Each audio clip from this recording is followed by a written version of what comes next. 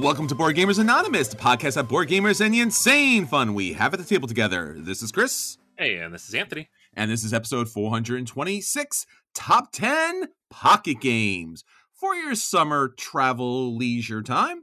But of course, as always, we like to thank our Patreon backers for helping us bring you a brand new episode. All right, friends, we're back. It is getting to that summertime season. And again, when you think summertime, everyone, of course, thinks of board games, because board games, that's the thing, right? Well, I always try to make it a thing. I swear, every time I go on a trip, every time, it doesn't matter if it's like coming to visit someone for a couple days, or we're going away on vacation, or going to a convention, I'm like, I'm going to bring some games. And, in an ideal world, they get played. They most of the time they don't get played, because if you're going to the beach, you're going to the beach, right? So I've been trying in recent years to really focus it down and just take like a very small handful of very small games that I could actually bring to the beach, because bringing my copy of Arc Nova to the Jersey Shore doesn't make any sense, and I need to stop doing it. But if you brought your copy of Cape May, that would make sense. Yeah, I mean, it would make sense thematically. I still wouldn't play it. So, but thematically making sense is really the only thing you need in life. I think that's more important than, whether or not you get a game played. But yes, again, trying to get more people into gaming, and obviously location matters. And seriously, like, you're at the beach. Like, how long do you really need to look at the sand and the waves, right? That's what I'm saying. The beach is boring. Bring some games. I agree. I'm not a beach person. I don't love the beach. Same. I get burned really easily. Sand gets everywhere. I don't like to swim, really. So I'm a big old spoil sport when it comes to going to the beach. So I have to bring books and games, or I'm just like lying there being like, can we leave? The next episode will be the top 10 ways to get sand out of your games. Oh my God. Yeah. So every game we mentioned today, laminate it first. That's the key. I absolutely positively agree. And again, let us help you get more games to the table, or in this case, I guess the blanket. So, right. It's always a good list to talk about. There's so many new and updated games, and it's not the standard kind of fare. You're not bringing a pocket full of like Uno cards. These games should get to the table, to the tablet, or actually to the sandcastle at some point. So, we'll be talking about that, so stick with us as we kind of grind out, trying to make the best of the summertime madness. Anthony, there's other stuff going on. It doesn't seem why. I mean, summer, but summer for some reason also means the Spiel des Jahres. It does. Yeah. I joked about this last week, how we were not doing any more award stuff until the Spiel des Jahres were announced, and then they were announced like 2 days later. I'm like, oh, yes. That's right. Those are announced in May. I forgot. So, yeah. That's fun. It's a much shorter list, thankfully, because the Germans know how to keep it efficient. So. Yeah, there's 3 major categories. Anthony, I'll let you go through the games. And what's really important about the Spiel des Jahres, especially, is it really brings significant, and I mean significant, attention and sales to these games. So you should know about these games now, because if and when one of these games wins, it's going to be nearly impossible to find, because they just disappear from the market, because it becomes like the hottest thing. Like here in America, we're like, Spiel des Jahres? But like everywhere else, they're like, oh, Spiel des Jahres. That makes a lot of sense. Mm-hmm. Yeah, no, it's a weird one, because there are a lot of awards, but this is like the one award, which is, I guess it's the oldest one, at least major one. Yeah. But it's also kind of this quirky niche thing from Germany. It's a very German award. And the rules for how they determine what qualifies is always, every now and then a game will be on this list that came out like 5 years ago here, but it didn't come out in Germany until last year. And you're like, oh, exactly. That's weird. They put QE on the recommendation list. I played QE in 2018. Yeah. I was like, oh, no, that's why, because it didn't come out in Germany until 2022. It's not a game until the Germans play it. Let's be honest. I mean, we've got to be fair. Can't argue with that. No. And again, I think we talked about this previously in past years, that they there's a significant focus around the rule book because Germans, they're all about the rules, right? Yeah, So, and again, I want to hate on that a little bit because, like, really, but also but once you try to play a game, a great rule book is just a lifesaver. yeah, It does everything, right?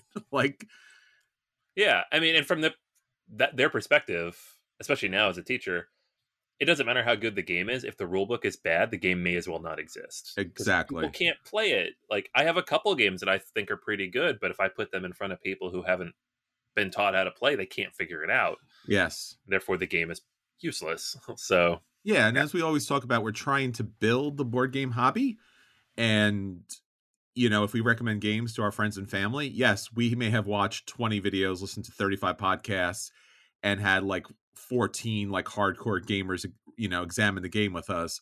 But that's not going to be the vast majority of the population. no, They're gonna base everything on the rule book. So I'm giving props. I'm saying it. I'm giving props because nothing ruins your day more than getting a game to the table, opening up the rule book, and just going, "What? Like, huh? right, yeah, yeah, Who? Where? I don't know. It's upside down. Is it a translation issue?" So Anthony, let's run through the different awards here. yeah. So, first up is Dorth Romantic, the board game, which I just reviewed Did 2 you weeks like it? ago. I loved it. So, Spoilers! People didn't listen to that episode yet. why not go listen to it? It's 2 weeks old. Um, I love this. I feel like this happens to one game every year, where one of us will play it like 2 weeks before it gets nominated, and then just feel like a genius. Like, yeah, I said that game was pretty good. The Germans agree. What? Um, so yeah, that's a tile laying game. It's based on the video game. It's fairly close to the video game's rules, but obviously, Sure. tile laying format. And it's cooperative, so it's pretty low key, good family game. Mm-hmm. Fun Facts is the party game nominee for the year because there always is one. This is a game for 4 to 8 players in which you write down fun facts about yourself. So there's Ooh. various prompts, different questions, and you answer them, and they go onto a hidden board, and you try to organize them in the right way. This is very much like in that concept or just one category of Yeah.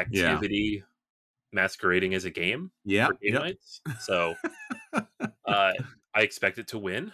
So There you go. With that caveat, it's gonna win because I mean, it just not played it. Would love to play it because it again fun, but it looks almost identical, right? It's got the same kind of like color placards that you have to use the erasable markers on and everything. So okay, yeah, and no hate on those games. I have a few of them. no, I love those no, kinds of things. I don't think of them as games so much, but that doesn't mean it's not worth giving a fun attention to. a fun time is a fun time. Period. We just like to look for things that have interesting decisions to be made. Yes, yeah, yeah. All right, and then the third one is Next Station London. This is Yes. a game from Matthew Dunstan. It came out from Blue Orange Games last year, Hmm. and it's a line drawing game. You're like building Ooh. different routes for the buses and trains of London. So Yeah. you'll be flipping over a station car, drawing a section, and then kind of optimizing your lines. So it's a flip and right, It's a flipping um, right, people. Flipping right. which is kind of the third category of the Spiel des Jahres. You get like one tile game, one party That's game, right. and one flip or roll and right. And That's every right. now and then they mix it up and throw something in there you don't expect. That's right. Uh, but it looks good. I haven't actually played this game, but Matthew Dunstan makes good stuff like Elysium, Guild of Merchant Explorers, Pioneer Days, lots of good games. Yeah. So it's an interesting mix this year. And there's a bunch of recommendations, which again is good to know because again, rules, right? Yeah, yeah. I love that they do this because they're saying like we looked at hundreds of games. Here's the 3 best, but then here's some other ones that you should try, right? And especially coming into Germany, sometimes these are games that haven't come out here yet, so we know what to look forward to. Yes. Like Acropolis and QE are games we've both played. Yes. Acropolis is great. QE is kind of an experience more than a game. But other ones I haven't even heard of yet. We have Hitster, Kazuka, sorry, by Leo Colavini, Mantis, Sea Salt and Pepper from Bruna Cathala, and then That's Not a Hat from Casper Lab. Love it. That's Not a Hat. Okay. All Party game. right. You talked me into it. Yeah, I'll try that. So yeah, those are games worth checking out. Yeah. And again, it's a great opportunity to build your shopping list because again, these games are going to go out of go out of stock really quick. Yeah. Uh, so that's the big one. That's the Spiel des Jahres. Those are light family games. Uh, the Kenner Spiel is like the heavier games, but these are, these for our purposes. If you're listening to our podcast, these are medium weight games. Typically, Mm-hmm. they don't really give awards for heavy games. Uh, and these are challengers, which is the like tournament mini golf Smash Brothers style game from Z-Man. Uh, there's Iki, which this is another one of those ones that came out, I want to say 7 years ago in Wow. Japan. Mm-hmm. I have my copy from Japan, in English version because they ran a Kickstarter, but I have that still. But they got re-released from Sorry We Are French last year, uh, and so now everybody can get it, and they got it in Germany. So, Yay. um, just a brilliant game. I'm rooting for that one. And then Planet Unknown from Adam's Apple Games, which is a big sprawling like sci-fi puzzle type of thing, which Mm-hmm. I still have not played, but I really like their sword game, so I'd love to try this out. And you reviewed and recommended Iki many times.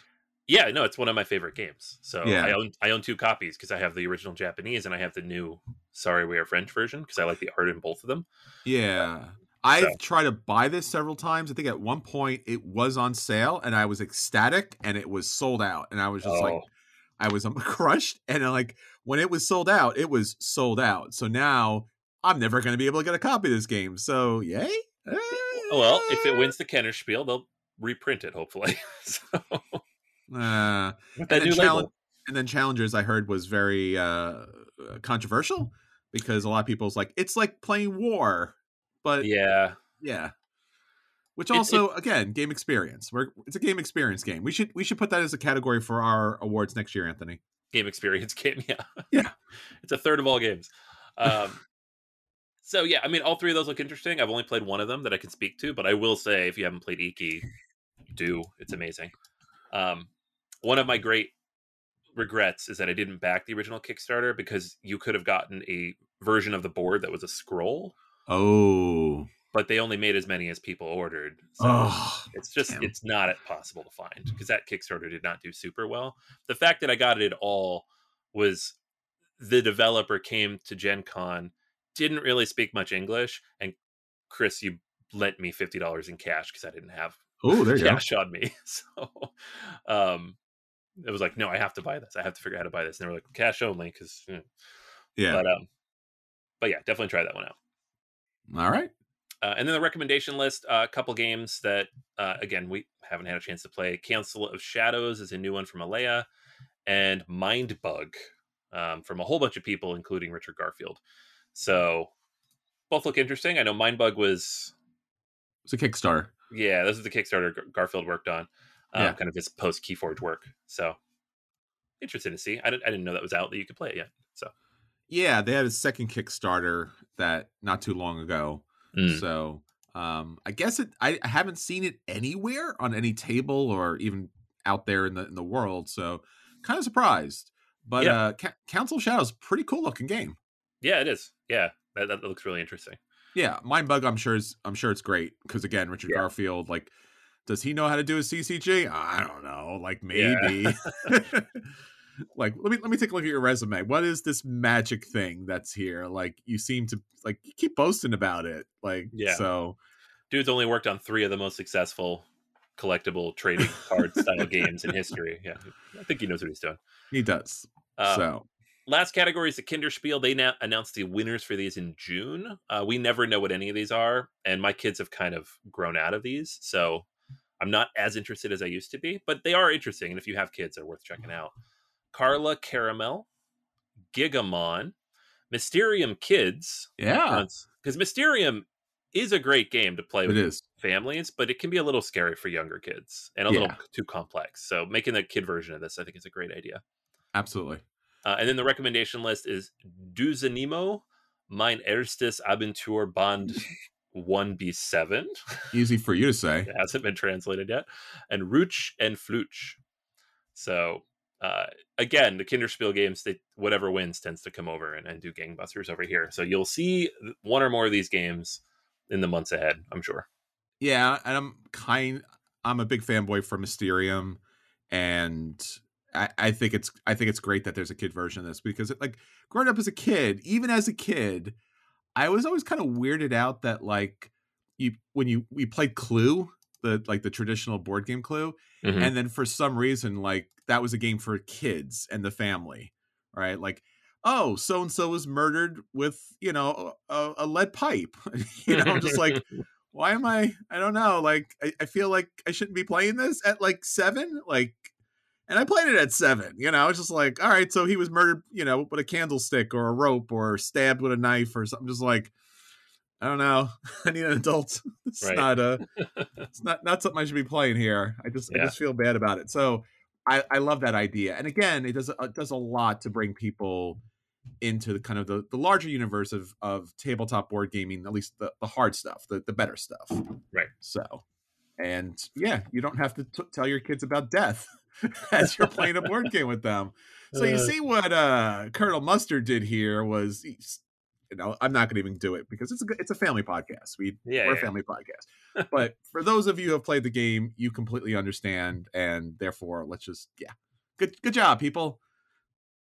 Really happy about that. So, so we'll bring you the winners, and when they come up, and like we said, check the games out because in some cases they may not be as available. And also, if you have not yet played Mysterium Park, it's definitely more of a family version. It's not a kid version, but it's Mm, definitely more family version because they take out the murder, weapons out of the thing. that's So great. it's better as far as that. It's just like, crime, person, place, thing. And it's like, oh, okay, smart. Just take out that one element and you're good. Yeah, that's good. All right. Well, speaking of crimes, Anthony, uh, or so not speaking infuriating. about crimes because we're not, because we can't, and therefore we won't. And I want to make this as brief as possible because unfortunately, as tabletop media creators, specifically reviewers, I think that's how you and I define the work that we do most is reviews. Yeah. And because we define ourselves as reviewers, and there's been a lot of terminology out there, and a lot of people, are you an influencer? Are you a hype man? Or, again, there's 20, 30 different variations, especially in this age of social media. We have always thought of ourselves as reviewers and also to promote tabletop gaming to as broad of an audience as possible, especially those that may have not been aware of tabletop gaming and those who have been in some fashion or other kept from participating in tabletop gaming because of many internal and external sociological reasons and such. So, and even the reviewing, I would say too, has a particular ethical bent to it. Like the reason why we do the reviews instead of, getting paid to hype something up is because the people that we feel we work for is everyone who's listening. And especially the Patreon backers who support us and everyone else who rates us online, talks about us online, talks about us to our friends, use our reviews. That that's our bosses. And we want to be supportive and do a good job for all of you. So you are the people that we care about most. Now, that being said, capitalistic society, there are a lot of other media people out there. And again, there's a lot of definitions for what they are and what they do. But there are people out there that certainly take money or ask for money for, again, a number of different things. And this is not to disparage any particular person or group or media company, anybody, but there is a variation or a spectrum of people as far as what they do, why they do it, and what they take in return for those things. So when we get review copies, we tell you that we got a review copy of the game, so to help be as transparent as possible. And then we give you the most objective view possible about the game. The only thing subjective about our reviews is if we really fanboy out about a game, we will also tell you that, right? So we have a certain love for like Star Wars or Lord of the Rings or something like that. We'll be upfront with that, and we won't never let that kind of sway our judgment and like make you buy a bad game. Um, the reason why we say all this is because recently there's been a brouhaha, and it's been going on for quite some time in a lot of different versions and things like this. Anthony's other podcast back in the day talked about one of the reviewers um, who used to do previews for Kickstarter, and he would take money for those. And in his preview, there would be actual, um, you know, promotion and rating. And that conversation's been had. And again, we can give you that information when I take a look. But as somebody who purchases games and someone who promotes looking at games as far as Kickstarter and things are concerned, that's always been challenging for me as a consumer because I do think about and trust a lot of these media producers, and not knowing if they're paid for their review or paid for their preview, then in which then the publisher is using that preview that's paid as a review, which they should not do. Kind of muddies the water a lot and makes it hard to know what's a good purchase or not. So recently, and again, I'm going to skip names because I think that's helpful, but you can find all of this information on Board Game Geek. There are several threads. Kotaku has an article about this in detail, but there was a YouTube person and there was a publisher, and there's a lot of emails and contacts. And again, not going deep into this, but again, I think my channel, our channel, every channel has been saying this because we want you to know that we don't engage in any kind of quid pro quo. You know, if you don't do this, I won't do that for you, so forth and so on. Because I think that's generally important to say what we're about more than what's going on out there. But there is an incident, there is an ongoing conversation. I don't know if there'll be a deeper investigation, but you should know who we are. And I think that's what I would like to say about that. Anthony, do you have anything? Uh, no. I mean, I certainly I could be more heated on this topic off air. But it's as somebody who's worked in marketing for the better part of 15 years, I find stuff like this to be infuriating. Sure. Uh, for several reasons. One is just you just don't. I mean, every industry has nonsense that goes on, right? That's questionable ethically. Um, you know, we're not qualified to speak to the legality of anything, but like ethically speaking, like it feels icky sometimes the things you see online. But there are also rules and there's expectations and there's relationships that people build with each other, and it's difficult to navigate. I feel like a lot of board game media these days without like wading through that muck. So I'm proud of the fact that we don't do that. And that's one of the main reasons why, is because ethically it doesn't feel right. And I wouldn't want to do this type of content if that's what we were doing.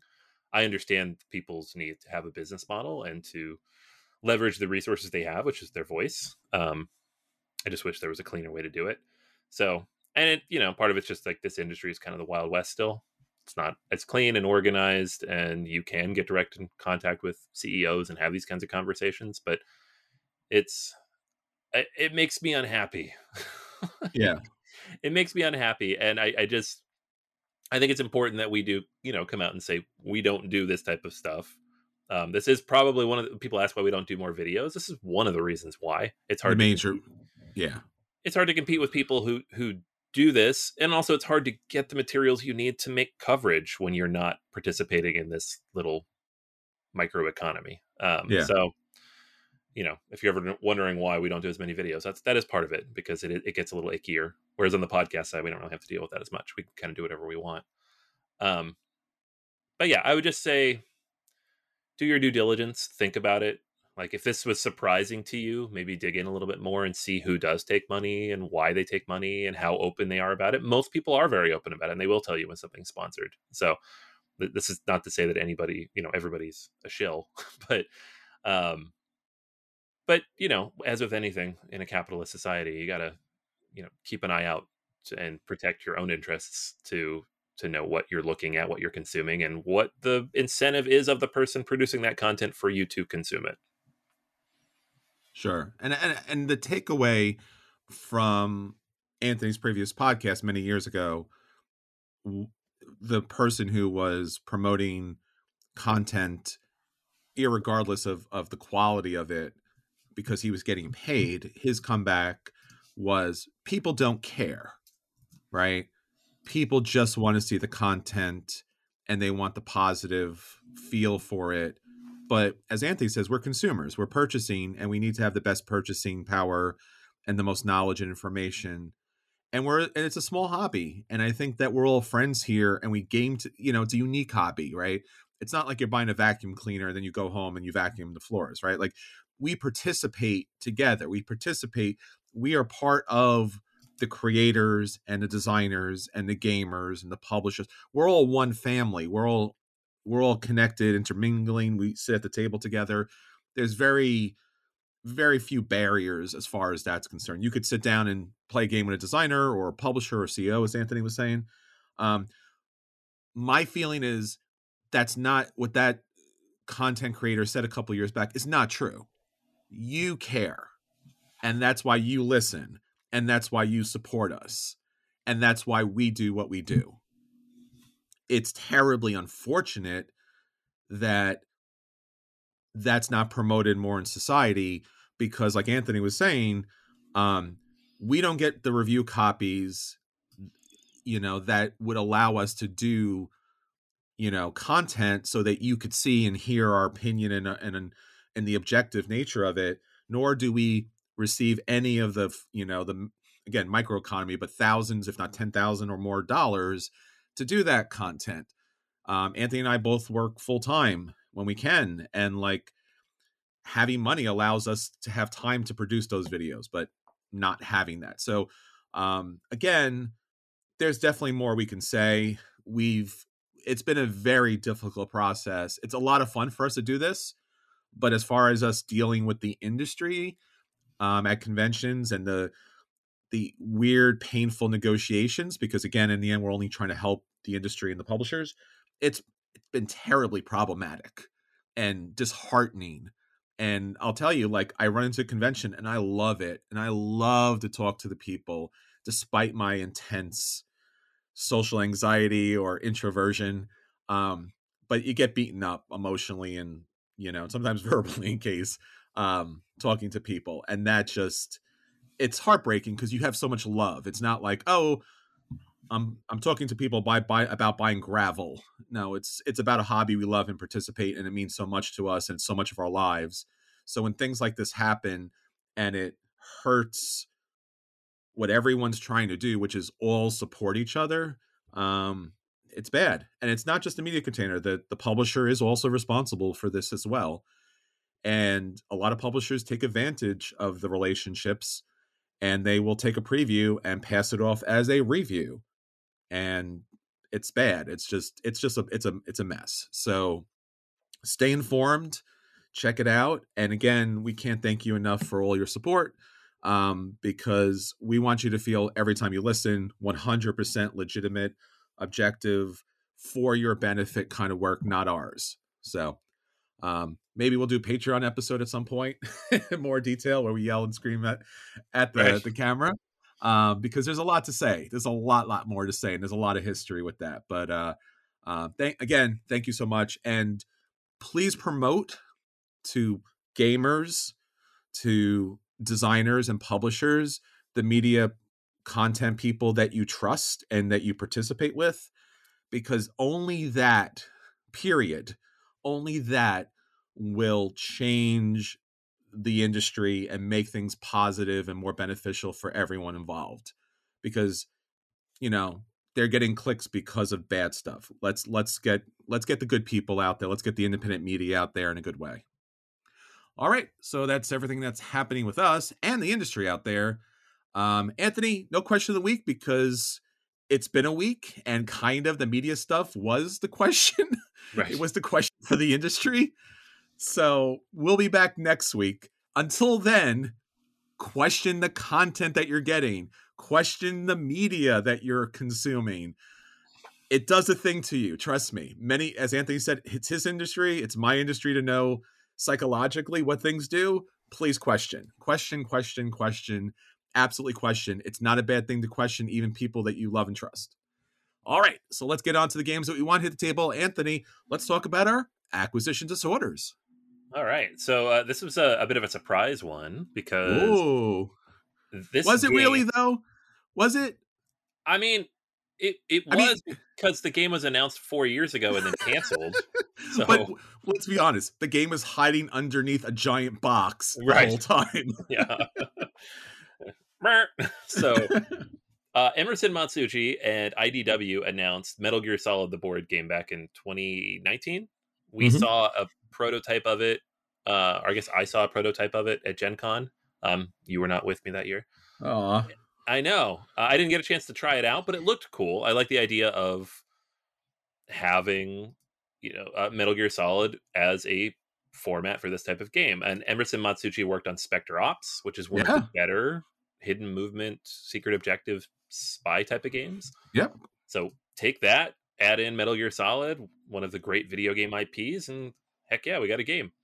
Um, but IDW kind of just slowly drained resources and kind of gave up on the whole board game thing. And the game was canceled in 2021. So didn't hear anything about it. Haven't heard anything about Metal Gear Solid in general since Hideo Kojima left Konami, 5-6 years ago now. Um, and so they haven't really done anything with the IP in any sense, except like some pachinko machines in Japan. So this week we got multiple Metal Gear Solid games announced, which is exciting, like video games, and they're remakes and remasters, but still new Metal Gear Solid content, amazing. And Simon announced that they are going to be publishing the Metal Gear Solid board game, which was surprising to everybody because like, oh, a new one. Like, nope, this is the Emerson Matsuuchi game that was canceled years ago. Simon got the license, and now here it is. It is coming back. So the game itself is a cooperative miniatures board game. It's got stealth mechanics. Players can play as Solid Snake, Meryl Silverberg, Otakon, Gray Fox, the Cyborg Ninja, and you're trying to use all your various skills to avoid detection, kind of get through these different scenarios. So it's kind of like a open sandboxy type of game where you're kind of figuring out these stealth puzzles, very similar to some of the more open levels and objectives in a Metal Gear Solid video game. Um, I know there were some issues with early versions of the games. The reason why it didn't get published when it was originally announced is it just wasn't quite fully cooked. So my hope is that it is now. Like whatever issues they were having have been worked out through playtesting over the additional 2-3 years. And they're not just like, oh, IP, let's grab that and sell it. But we'll see. I might actually pre-order this, and this is like with me kind of being on a not pre-order anything anymore type of thing. But I really do like this IP a lot, and it's been so long since anything substantial has come out for this. Like Metal Gear Solid 5 came out like 8 years ago or whatever. So I'm on the fence about picking it up. It's not on Kickstarter. That was a big surprise too. Simon is doing direct pre-orders for this game. I'm trying to remember the last time they did that. And I don't know if that just means we don't have extra content, or maybe the game's not amazing, or maybe the game is amazing and we just want to get this into stores quickly. I have no idea what that actually means for this company. But, it comes with a handful of miniatures, as one would expect. Comes with a scenario book. There are some pre-order exclusives. If you pre-order in advance, you get a Metal Gear Rex miniature. There's a graphic novel. So that's kind of cool. I think the game's like $100. So pretty much what you'd expect for a Simon miniature type game. But it looks cool. I hope it's good. I'm tempted. And it's up on Simon now for pre-order for I don't know how long. I don't know that they said how long, but check it out. Yeah, no, that's great. I love Simon. They posted. They're really into the whole kind of teasing you kind of situation as far as their games are concerned. So they showed like just the box, and they kind Mm. of blurred out some things. They're like, "What do you think it is?" Everyone's like, "Come on, it's Metal Gear." Like, come on. Who are you guys talking to? Come on, come on. We know what this is about. So yeah, no, this is fun. I'm happy about this. And I'm happy you're backing it because I would not. So Yeah. I'm still on the fence. Like giving Simon money at this point is really hard for me to do. But yeah. I really thought this was dead forever, and then it just shows up and I'm like, ah, and you get a Rex miniature? That looks Ooh. cool. I want to be a cyborg ninja. Just Yeah. saying. Yeah. Very cool. So yeah, we'll let you know when that pops up. And surprisingly, was there all along somehow. Just check your cardboard boxes, people. Question the media and question cardboard boxes. That's all we're saying. Period. Yeah. Kind of. So, all right. Well, I am, I guess, happy to talk about my acquisition disorder this week because it is actually something I have played and I have owned. This is Carson City Big Box by Quinn Games. This is a game that I backed on Kickstarter so many years ago. We did a review for this. I'm sure I did a review for this. I played this multiple times over the years. And actually, a friend of ours, Chris, who used to game with us way back in the day, I'm talking like nine years or so ago, was like, hey, this is up on Kickstarter. You should back this. And I was like, okay, let me take a look. It was like $90. I'm like, you, my friend, are crazy because I would never spend $90 for a Kickstarter game. But I really appreciated, again, his objective, nonpartisan kind of review on this. And I backed it on his recommendation.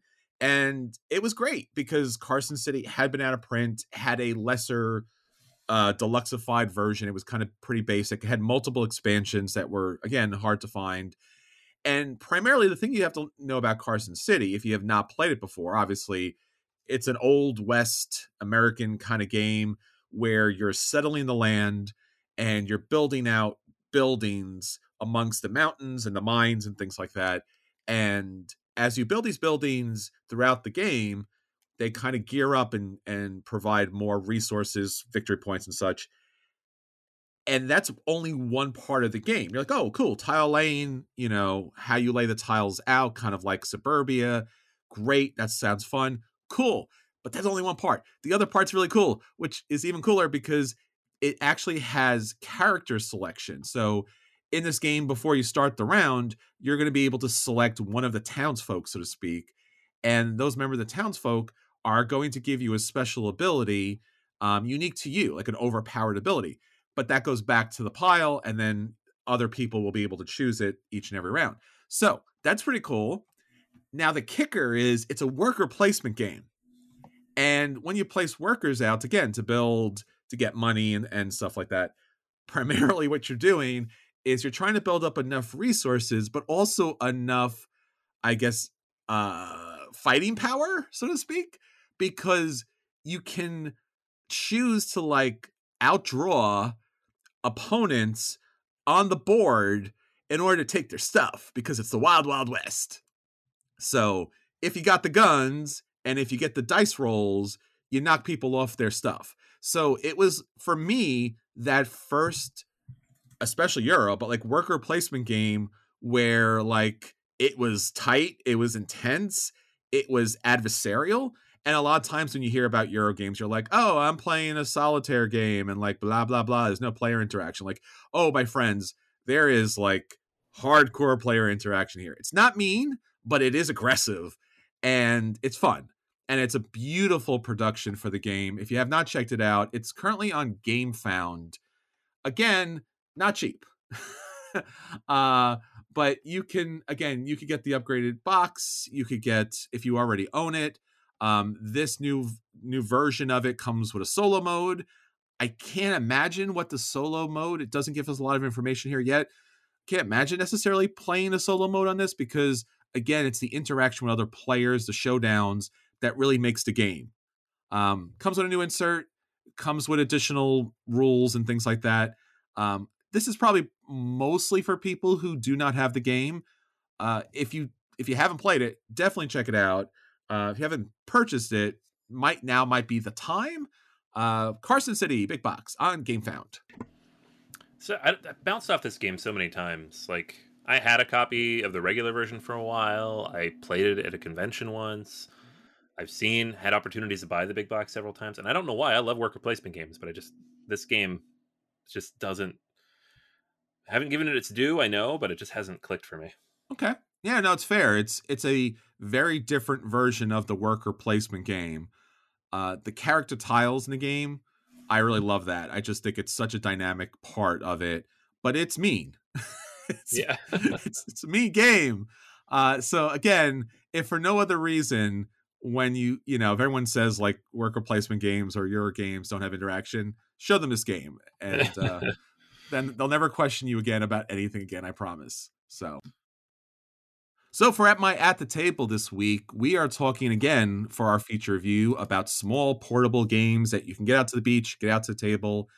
I'm so happy to say that I actually got a small pocket game in the mail the other day. This was Dark Tomb, a cooperative dungeon crawl through these dark, scary tombs. I backed it on Kickstarter, kind of almost on a whim. Like, one of the scariest things about this podcast is like, hey, I really shouldn't purchase more games. And then I do a podcast about board games, and then I purchase more games. So yeah, that's scary too. But this was really inexpensive as far as a price is concerned. And I like to play dungeon crawls. Problem with dungeon crawls are they're awesome and big and sprawling, and they have a ton of miniatures, and you almost never get them to the table. So I wanted to get a dungeon crawl to the table as easily as possible, especially with new gamers. And Dark Tomb seemed to kind of meet that. So basically, Dark Tomb is a small metal tin, little scary skeleton on the top. He's the villain here. And your job is to, again, without giving spoilers away, because there's just a little tiny spoilers as far as story is concerned in the game, is to journey into this dark dungeon, face down all these villainous creatures, and then take out the bad guy, right? I don't think I spoiled too much, right? So, because that's a dungeon crawl.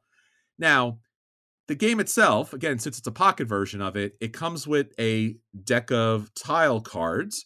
It comes with a d20 and a bunch of cubes that have symbols on them. So it's a co-op game, but you can play it solo, and it does play best as a co-op game, surprisingly enough.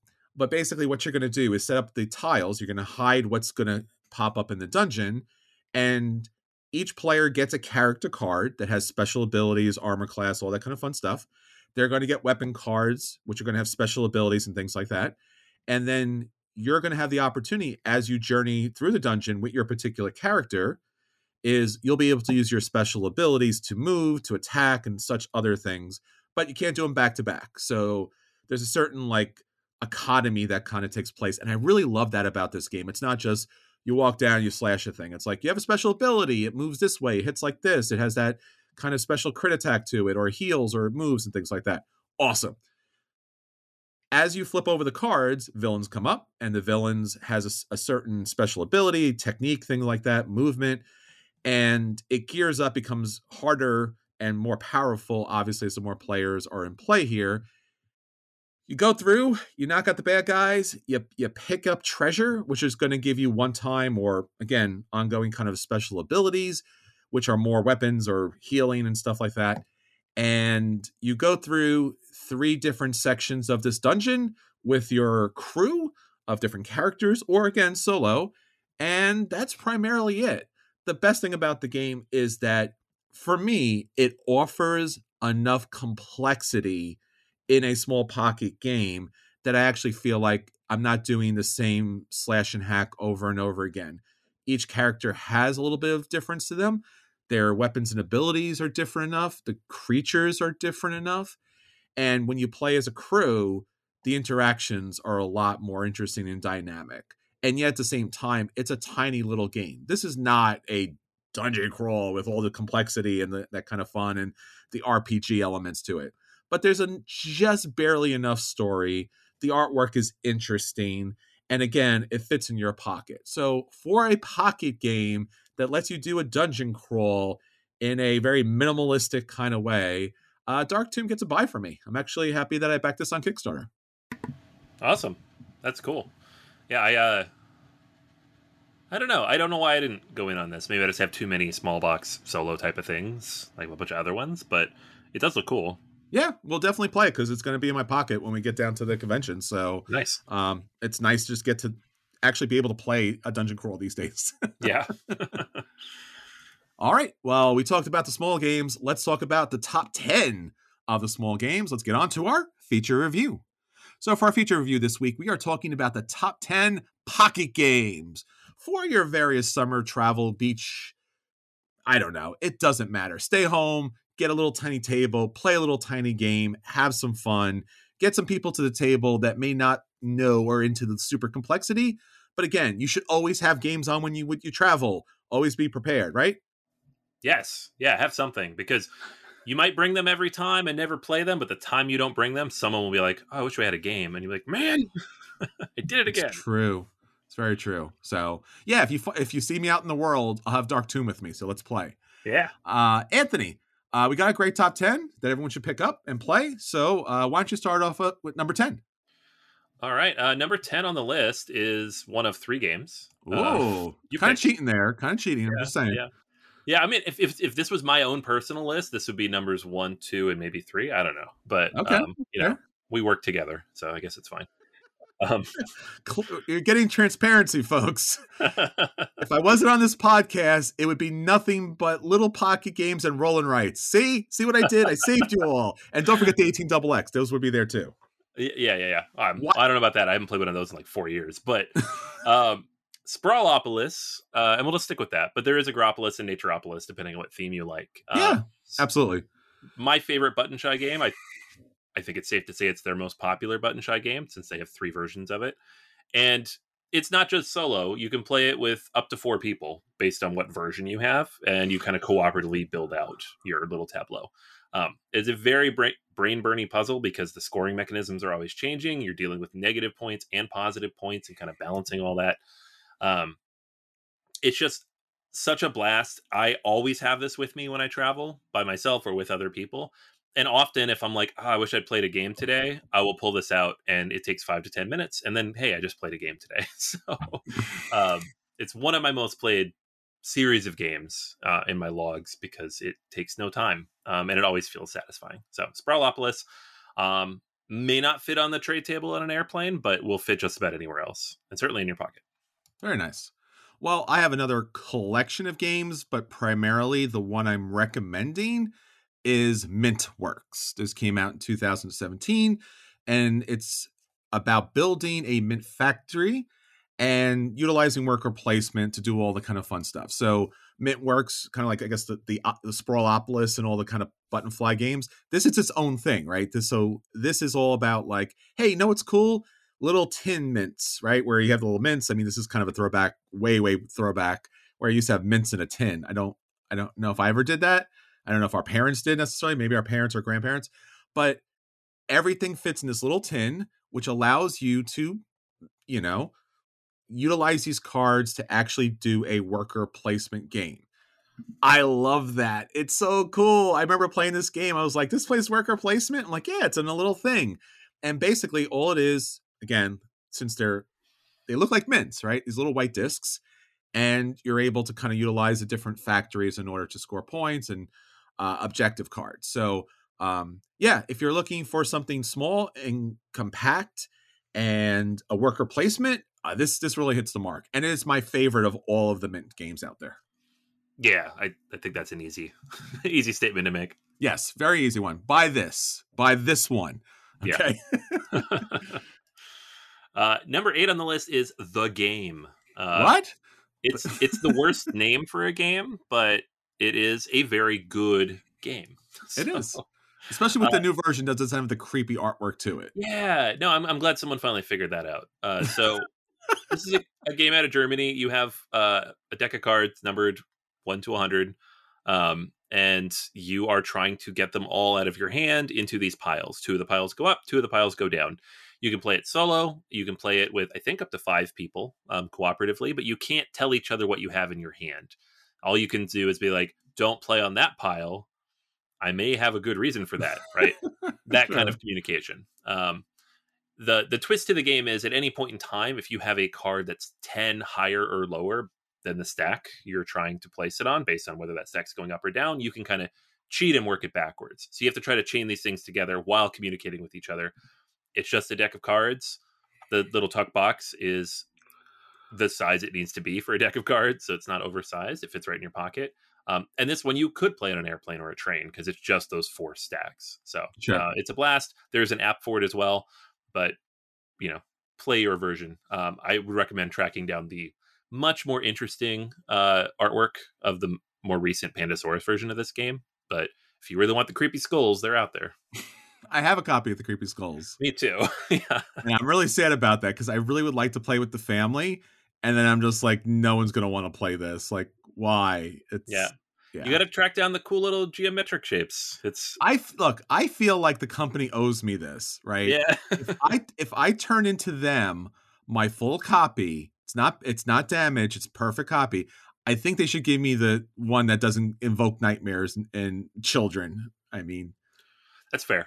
I'm just saying, people, help me out.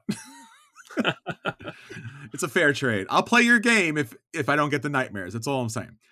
All right, a duo of some of my favorite games here, as far as trick taking games is concerned, as far as artwork is concerned. You all know I love artwork in board games. It's a passion of mine. It's an appreciation of mine. These two games have some of the best artwork out there. Period. This is The Fox in the Forest, and obviously, since I'm talking about both of them, The Fox in the Forest Duet. These are trick taking games. Um, Obviously, Fox in the Forest is your standard trick taking game and has a lot of special cards in it. And that's really where the game shines in both versions. The special cards, like these kind of trump cards, have special abilities that will allow the game to be not your standard kind of like I have a certain higher number. It switches things, it gives you special abilities, it gives you certain points, and again, all the tricks have them in there. So it's a fair and balanced and wonderful trick taking game.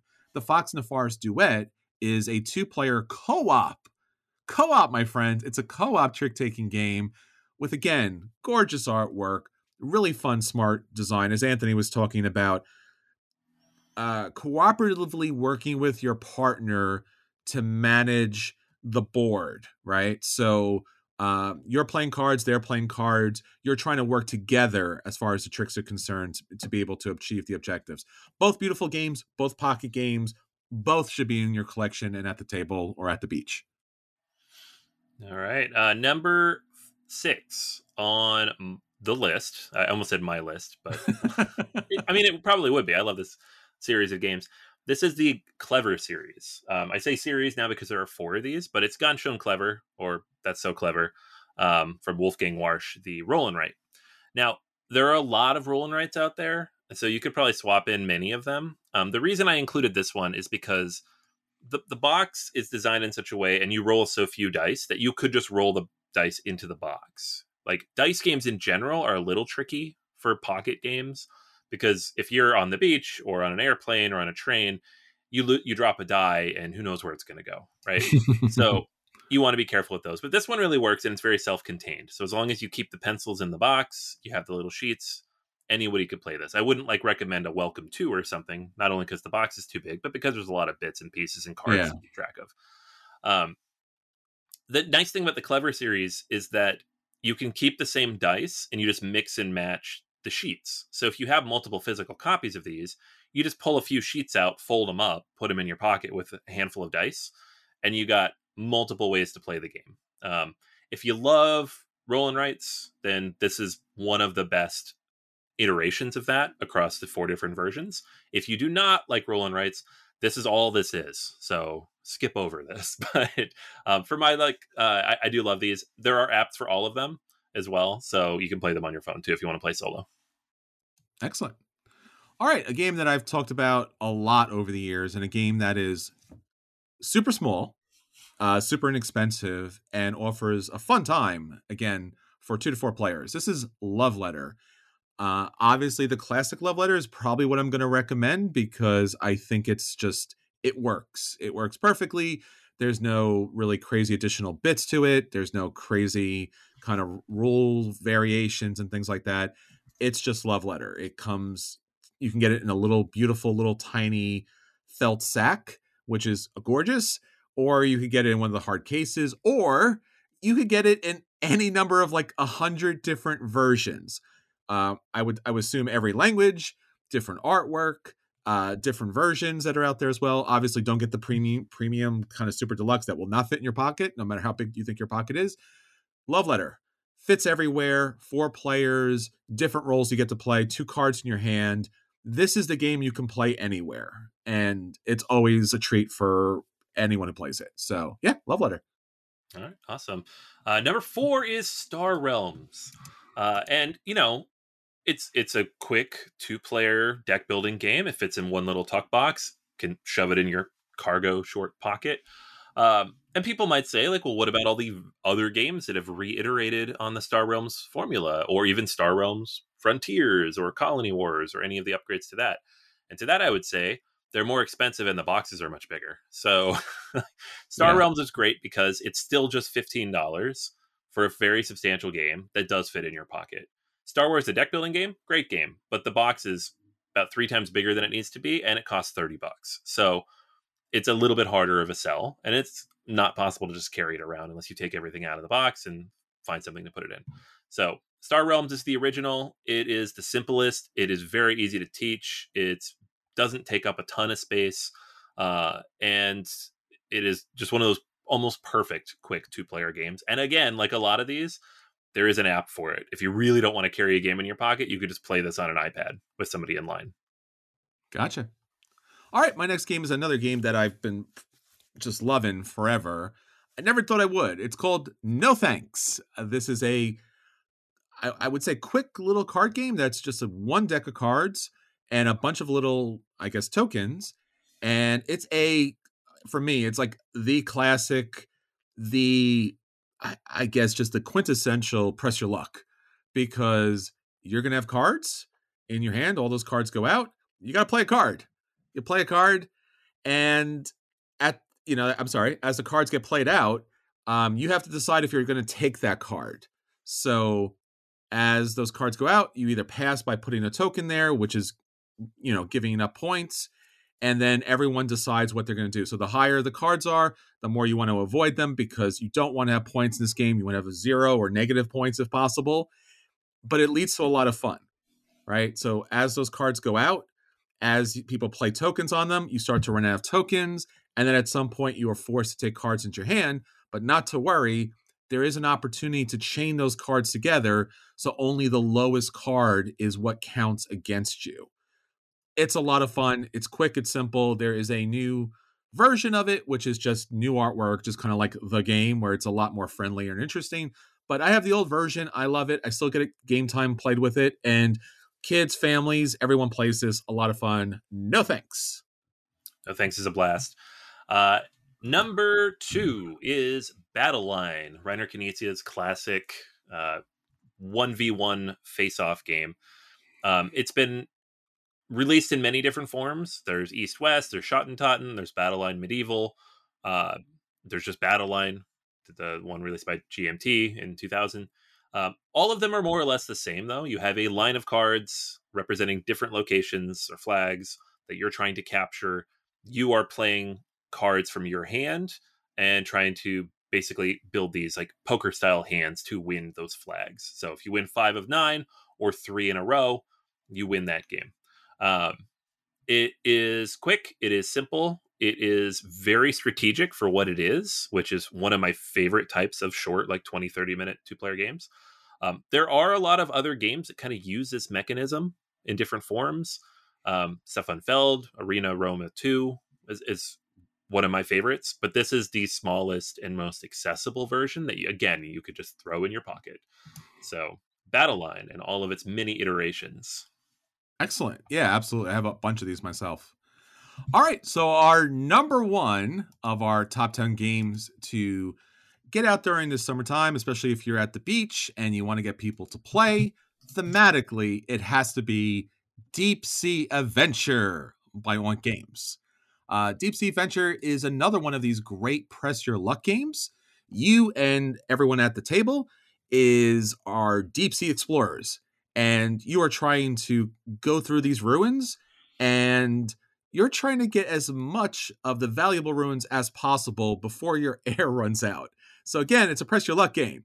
So you keep rolling dice until you get to a point where you're like, I don't think I could get any more. You pick up the treasure and you head back to the submarine. Here's the thing. Everyone's sharing the same air supply. So as the game goes on and as people dive deeper, it becomes a more complicated decision process. And it's a lot of fun. So dive deep, pick up the particular chit. Because again, all the game is a submarine, which is a little tiny cardboard board, a bunch of meatballs, and a bunch of little cardboard chits that have like symbols on them. And that's it. And you can kind of fit it anywhere because, again, you could dive anywhere that you need to dive. It's a lot of fun. And in fact, I think they just recently remade it in a space version, which, again, just goes to show how this is the Oink game. Like, this is their best game, small game, pocket game, fun game, great game to get to the beach. And again, anybody can play this game. And there's like no rules. There's like, all right, roll. How far you go? Cool. Do you want that thing? Cool. Get back, because it's going to get dangerous for you.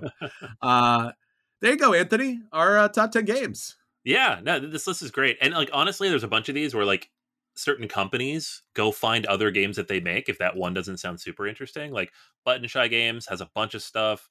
Oink Games has a bunch of stuff. Yes.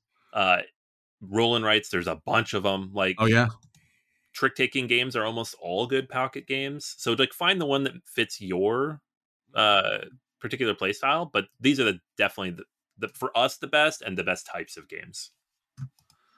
Absolutely, could not agree enough. Again, we hope that you have a great summer, great vacation. Stick with us. We are producing podcast episodes every week. Don't forget patreon.com. There are new episodes there, as well as Kicking the Habit for next week. All right, everyone. Until next time, this is Chris. Hey, and this is Anthony. And we'll save you all a seat at the table. Take care, everyone. Bye.